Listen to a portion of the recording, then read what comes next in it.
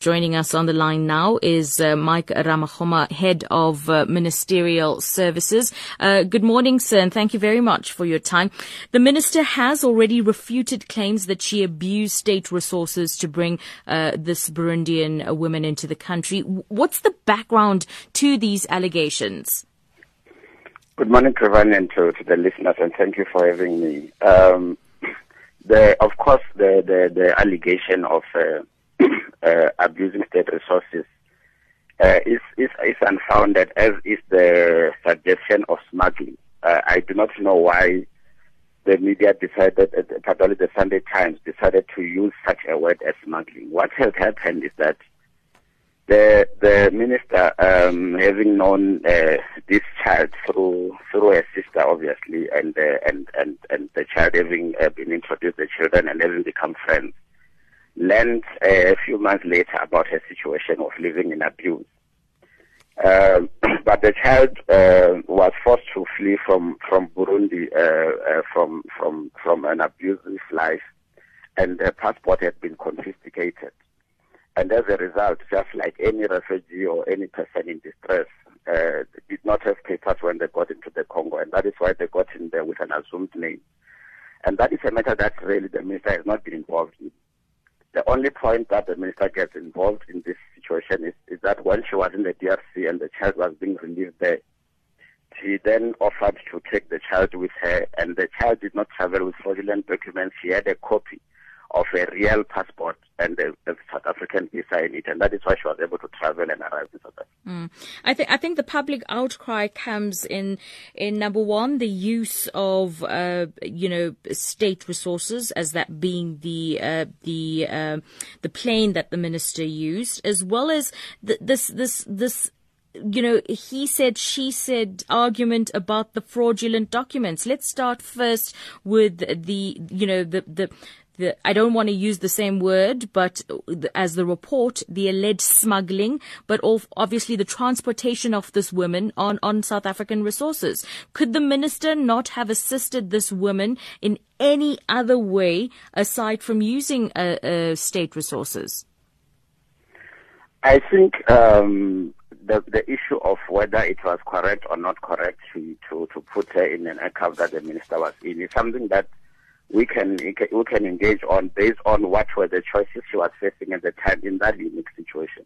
I don't think it is a normal thing where any day in out you can just go and put anybody you want on an aeroplane. But I think the circumstances that inform that is something that we can engage as to whether we think that is something that was a choice for good or not. Do you not think this case then sets a precedent? Because if we look at what the minister says, that the woman involved comes from a concerning background with the incidents of abuse in her past. Now, what precedent does this set for other people in similar situations in other parts of the continent that also need help?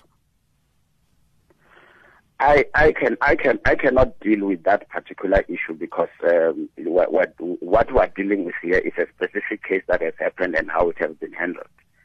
It doesn't suggest that there are no other cases that are there, known or not known, and how those we should deal with on the basis of our humanity as South Africans, or indeed as African people. But the case that we're dealing with is this specific one, and I'm saying that. Without arguing whether there was erring or not erring on the basis of the usage, I think the issue that we should discuss is that faced with those circumstances in that unique situation, we will need to then measure the minister's decision on the basis of whether it was to do good or not. And that is the point that I'm making. Yeah, but well, coming back to the issue of they say, he says around fraudulent documents. It's a pity the manner in which the story was done. And I believe that it was rushed because of a sensational headline. Here is a reporter who has been given information which is disputed on both sides. Somebody alleges that these were fraudulent documents. We say that it was not fraudulent documents. It was indeed a copy of a passport with a South African valid visa. Mm-hmm. The simplest thing for a journalist or reporter to do is, before rushing to write the story, verify that. It's quite simple. And I think this is the problem with the man with the story has been written, ending up creating a perception in the minds of the people that the minister had been irresponsible acted with disregard of the law. Then, Mike, do you think that, has the minister said if she would do it again under these circumstances? Because of her belief in the correctness of doing good, the minister feels that should she be faced with exactly the same circumstances, where she would have needed to assist a child in distress in a foreign country and vulnerable, she would do anything to assist that child. But ensuring that, of course, that is not done in a way that breaks the law. What about the allegations of her sister, the minister's sister, who worked in the embassy, assisted in getting all of these papers, and what's the status of the woman now in South Africa? Well, the minister has not been involved in the matters around how the child was assisted in Burundi, and I do not have information regarding that. But the issue of the child is here. Her documents, when she arrived in the country, were verified. She has now applied and was granted a study permit, and she's in South Africa legally and studying. And very quickly, the way forward on this case now in trying to, number one, in your attempt to prove the minister's innocence, and number two, what are you going to do with the story going forward? Because public sentiment has grown in the last 24 hours.